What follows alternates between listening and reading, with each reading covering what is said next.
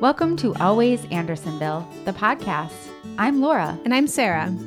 Today, we are joined by Joey Cranford, co-owner and CEO of Chicago Magic Lounge, where the main attraction is the magic and can be experienced at 3 different spaces throughout the venue: at the front bar, in the 120-seat main cabaret-style theater, and the more intimate 43-seat 654 Club.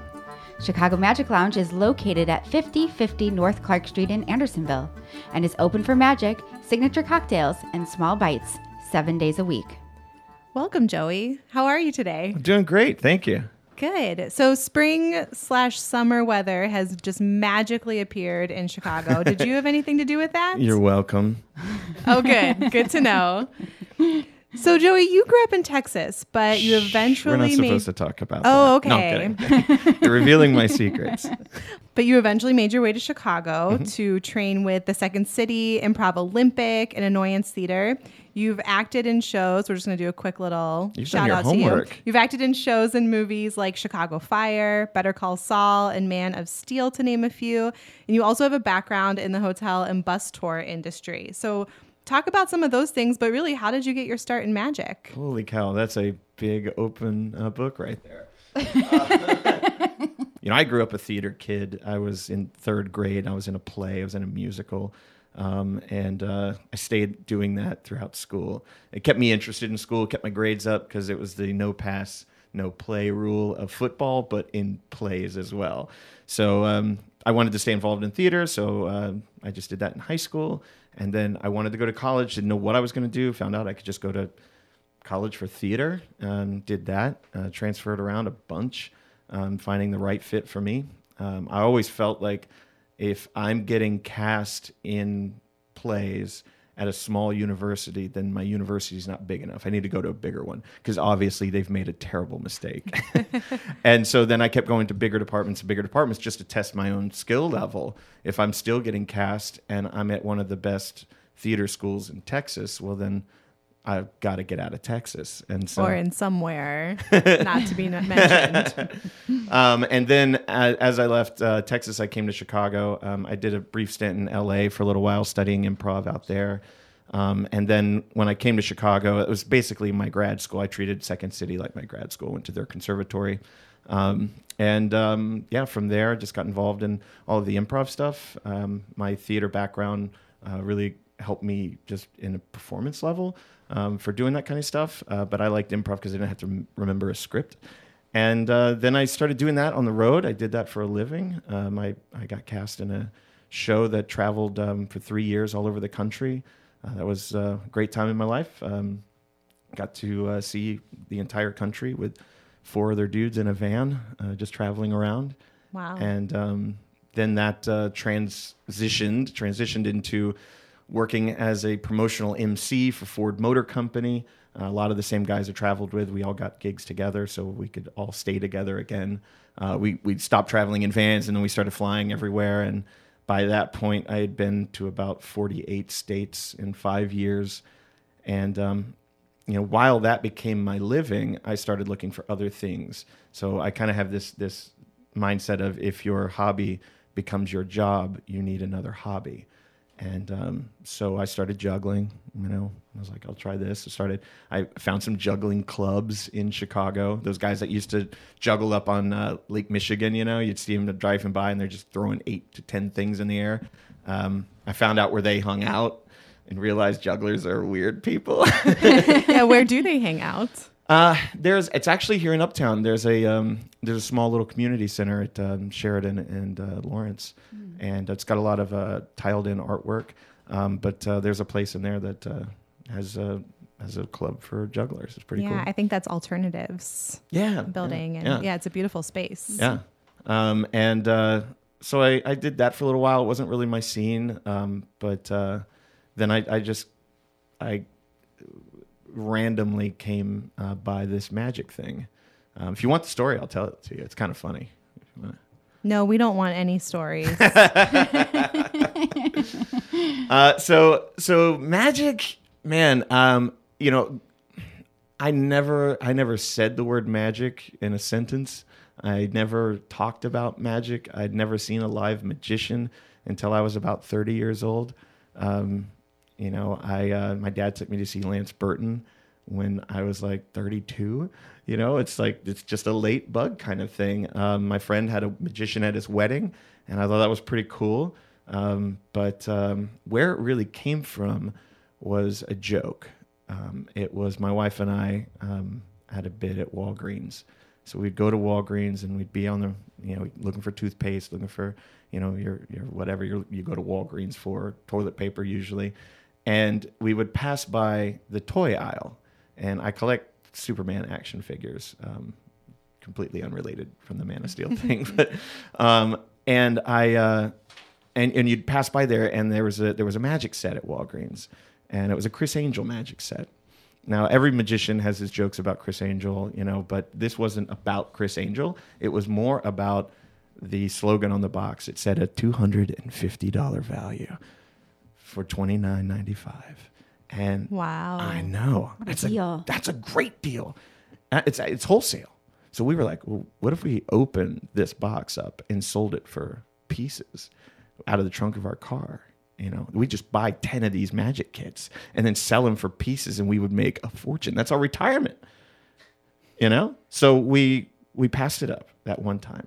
And then we saw it again. We're like, why are we passing up our retirement? We have a fortune here. We're just going to walk away. We're just going to walk away from our retirement.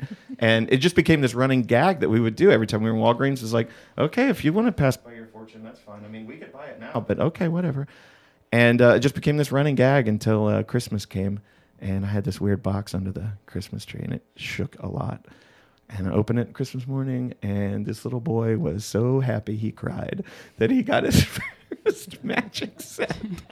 She was basically completing the bit, you know? It was like a joke that had gone far enough that we had to own it. Mm-hmm. And so I thought it was so funny. And then I opened it up. Christmas miracle. It was. Mm-hmm. It was. And I opened it up, and some of the things, you know, you see in there, you're like, okay, yeah, this is an old gag. I've seen this before. But the cards that it came with, the Criss Angel Mind Freak deck, those cards have a certain trick to them. I had never seen that trick before, and I fooled every one of my friends, and I loved it. Problem is, you can only do the trick once for the same person. Or get more friends, right? Yeah. Yeah, and I can't do that. I'm an old man at this point, so... Right. You can learn magic at 35. Yeah. Right. If you're getting friends, that's a harder trick. That's a harder trick. Right. So I found a magic shop that was nearby, and I could get that Criss Angel Mind Freak deck. You have to say it like that; it's trademarked. And so I got 2 of those decks of cards that look like regular cards, and then I could do it twice because I got 2 sets of them. And then I was like, okay, I'm bored with this now. I want to learn real magic. I want to learn real sleight of hands. I want to learn real sleight of hand work. I want to work with cards, and I want to do the real stuff. And so I just was focusing on that, reading a lot of books and watching a lot of DVDs. We found Magic Incorporated, which is the oldest family-owned brick-and-mortar magic shop in the country. It's still here in Chicago, and went there, met a lot of magicians, and started kind of working my way into that little tribe, that little community. And I found that there was so much potential in that art form. And so I just kind of became a part of the magic community. All for $29.99 at Walgreens. Well, that's kind of the funny thing, because we talk about how far this joke has gone, and talk about our retirement that we did walk away from. Right. I own a 7,200 square foot magic palace. You know, this thing is huge. 3 magic rooms and all this, and it all started with a joke.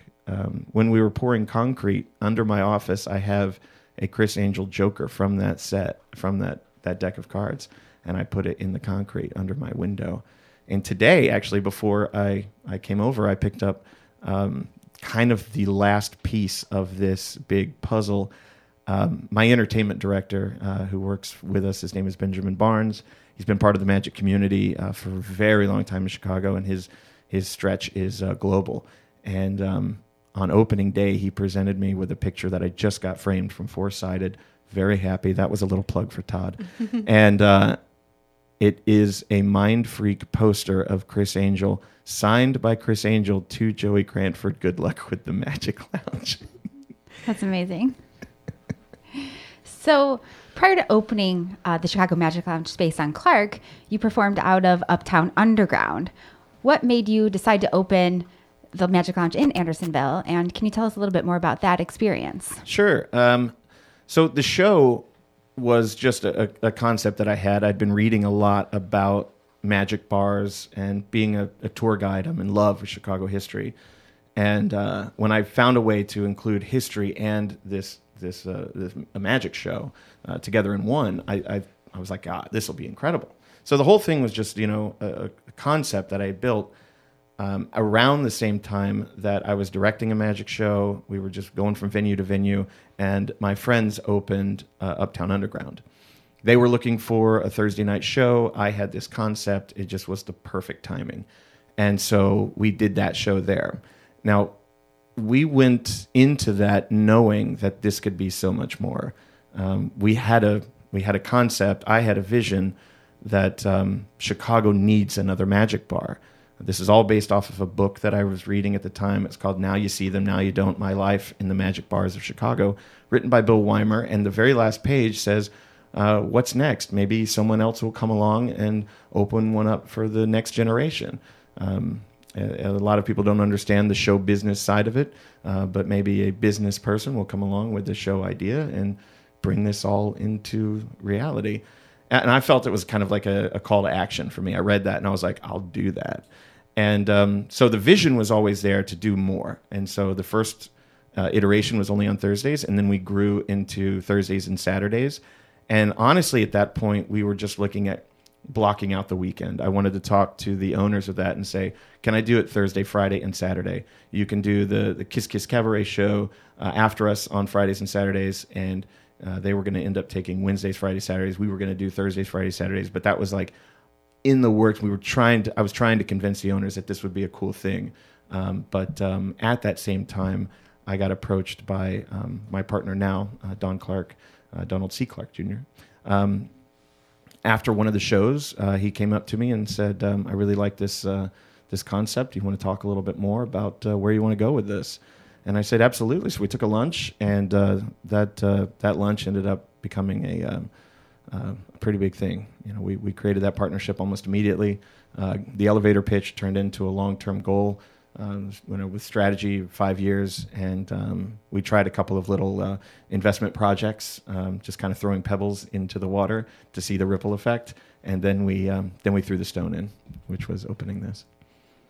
And tell us about the process of choosing Andersonville or finding the building in Andersonville. So I've been an Andersonville resident for about 12 years. We call it Andersonville adjacent. We're at Lawrence and Ashland, but this is our neighborhood. This is my community. I get my hair cut here. I buy my shoes from Alamo. I've got radios in my office now from Transistor. I get my wall framed from Four-Sided. I do everything here. And so we used to walk by this old building whenever we would walk towards the heart of Andersonville, and just past all the mechanic shops. And there was this one building that had just so much mystery built into it. It had those, translucent blocks of glass. You can't really see through it. You can only see like kind of light coming through. It had vents coming through, and this aroma of fresh linen would come out of it, and that was the laundry, a commercial laundry in there. And it just had so much mystery. We never saw anyone go in. We never saw anyone come out. It was kind of like Willy Wonka of laundries. And so we were just amazed by it. It just had mystery in it. And so when we were looking for a place, it kind of made sense. Like I knew that this building had mystery, not just to me, but for the entire neighborhood. To be able to open these doors to this giant building, 6,000 square foot footprint, to open the doors of that to the community would be pretty cool as well. Because I knew I wasn't the only one who felt that it had a mystique to it. We looked at a couple of other places too in Andersonville. There's about 3 spaces we were interested in, but that one gave us everything we need. Just walls. We gutted that thing to just a shell. It was pretty cool. In the space, in addition to experiencing magic and Chicago-style magic, the space really wows people, and especially after, people probably scratching their heads about that space for so many years. And so the Art Deco speakeasy design of the space, it's not only warm and inviting, but it's exquisite. Can you tell us about the design and where some of the art and decor came from? Sure. Where we were at the Uptown Underground, it was all Victorian era designed. It was a true speakeasy in that sense. But if you look at the history of the magic bars, the first magic bar opened in 1936. So it happened after Prohibition, and we wanted to speak to that world. Art Deco became a thing in the country around 1929. It was basically celebrating the fact that Prohibition was over. It is the glitz, the glamour of Hollywood at that time. It was like America just kind of waking up and coming to life again and celebrating all things nightlife-wise. Jazz was big at that era, and the glitz and glam of nightlife really was kind of taking off. So pair that with the birth of the Magic Bar in Chicago. It just made sense for us to say, we're coming out of this Victorian era. We are coming out of a basement, almost speakeasy style in real life. And the next place for us to go is that 30s era Art Deco. My partner loves Art Deco as well. So we tied it into the whole kind of mission of the Chicago Magic Lounge. Which is kind of fun too, because if you look at the walls, all the artwork is Victorian era artwork. It's all the magicians of the Great Illusion era, Blackstone and Thurston and Keller and Chung Ling Soo and Houdini and all the people that were playing these grand stages in the 1900s to the 1920s. And so it's kind of got this juxtaposition to it that Chicago magic was formed out of that era of magic, out of the Grand Illusion, this grand stage magic brought into the bars in the 30s. And so it's kind of cool if you get that theme as you walk through. The walls are designed with Victorian era of the Grand Illusions past, but we are taking it a step further, going into the 30s, into Art Deco with what Chicago did with bar magic. So there is the word misdirection illuminated on the ceiling of the entryway. Can you tell us a little bit about what that word means to you and the importance of it in magic? Sure. Misdirection is simply the real secret behind magic. Obviously, we don't live in a Harry Potter universe. So, we know that there isn't real magic happening. But we want you to get as close to that as humanly possible, that feeling that something did vanish, that something did appear out of nowhere, that things are happening that are beyond our control, beyond the control of the universe and all that. And the easiest way to do that is by going, hey, look over here. And that, misdirection is getting you to make eye contact with the magician so that you're not focused on how the trick is done. And if you follow the lead in that misdirection, you'll just have magic happen to you. And a lot of people who want to, what they call burn the hands of the magician and stare and try to figure out how the trick is done, they're trying to break that illusion. They're trying to see how the magician is accomplishing it. And the beautiful part about misdirection is we know that's going to happen. We know where you're looking because we've probably directed you to look there. And you're like, I was watching his hands the whole time. He didn't do it with his hands, So misdirection is basically, trying to get you to focus on what we need you to focus on so that you can experience real magic. That's beautiful.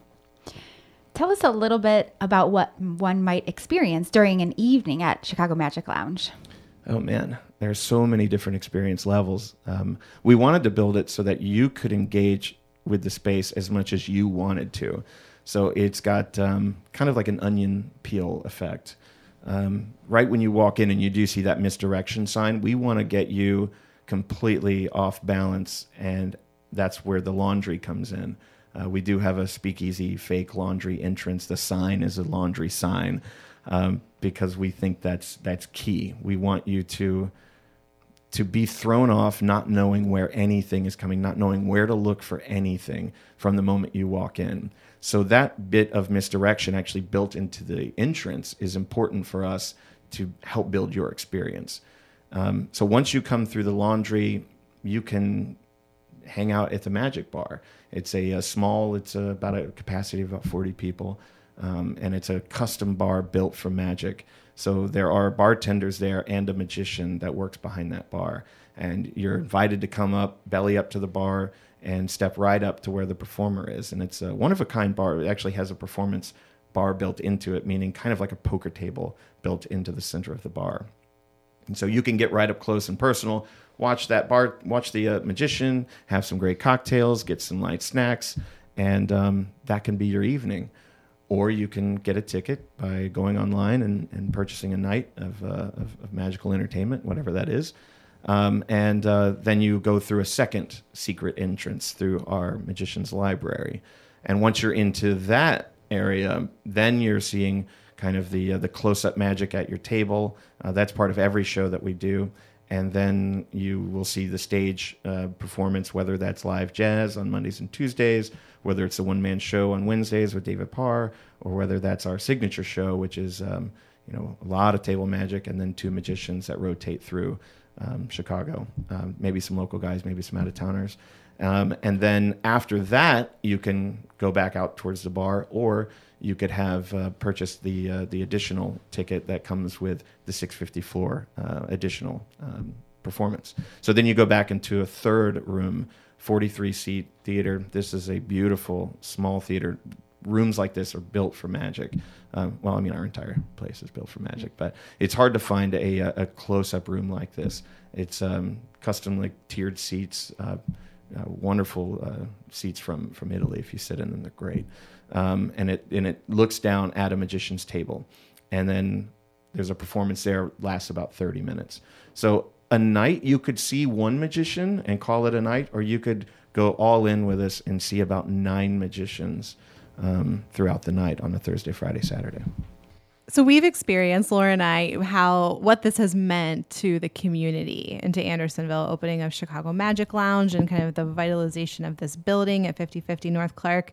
What has it meant to the community, the magic community? Have you had an experience where somebody has come in and maybe they're a magician, maybe they have a personal connection with magic, and what has that experience been like to open this up for those people in that community? It's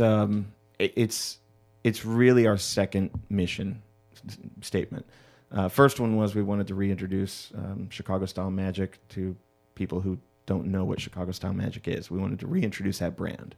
The second part was to build a community for magicians. We're more supporting the art, lifting magic up rather than just our show, and build a clubhouse for them. And it's all dedicated to an art form that they got into when they were a child, and they didn't know anyone else who did it, and they stayed in their bedroom and read these books and tried secretly to learn all these things. And so to have a community that supports them is really important.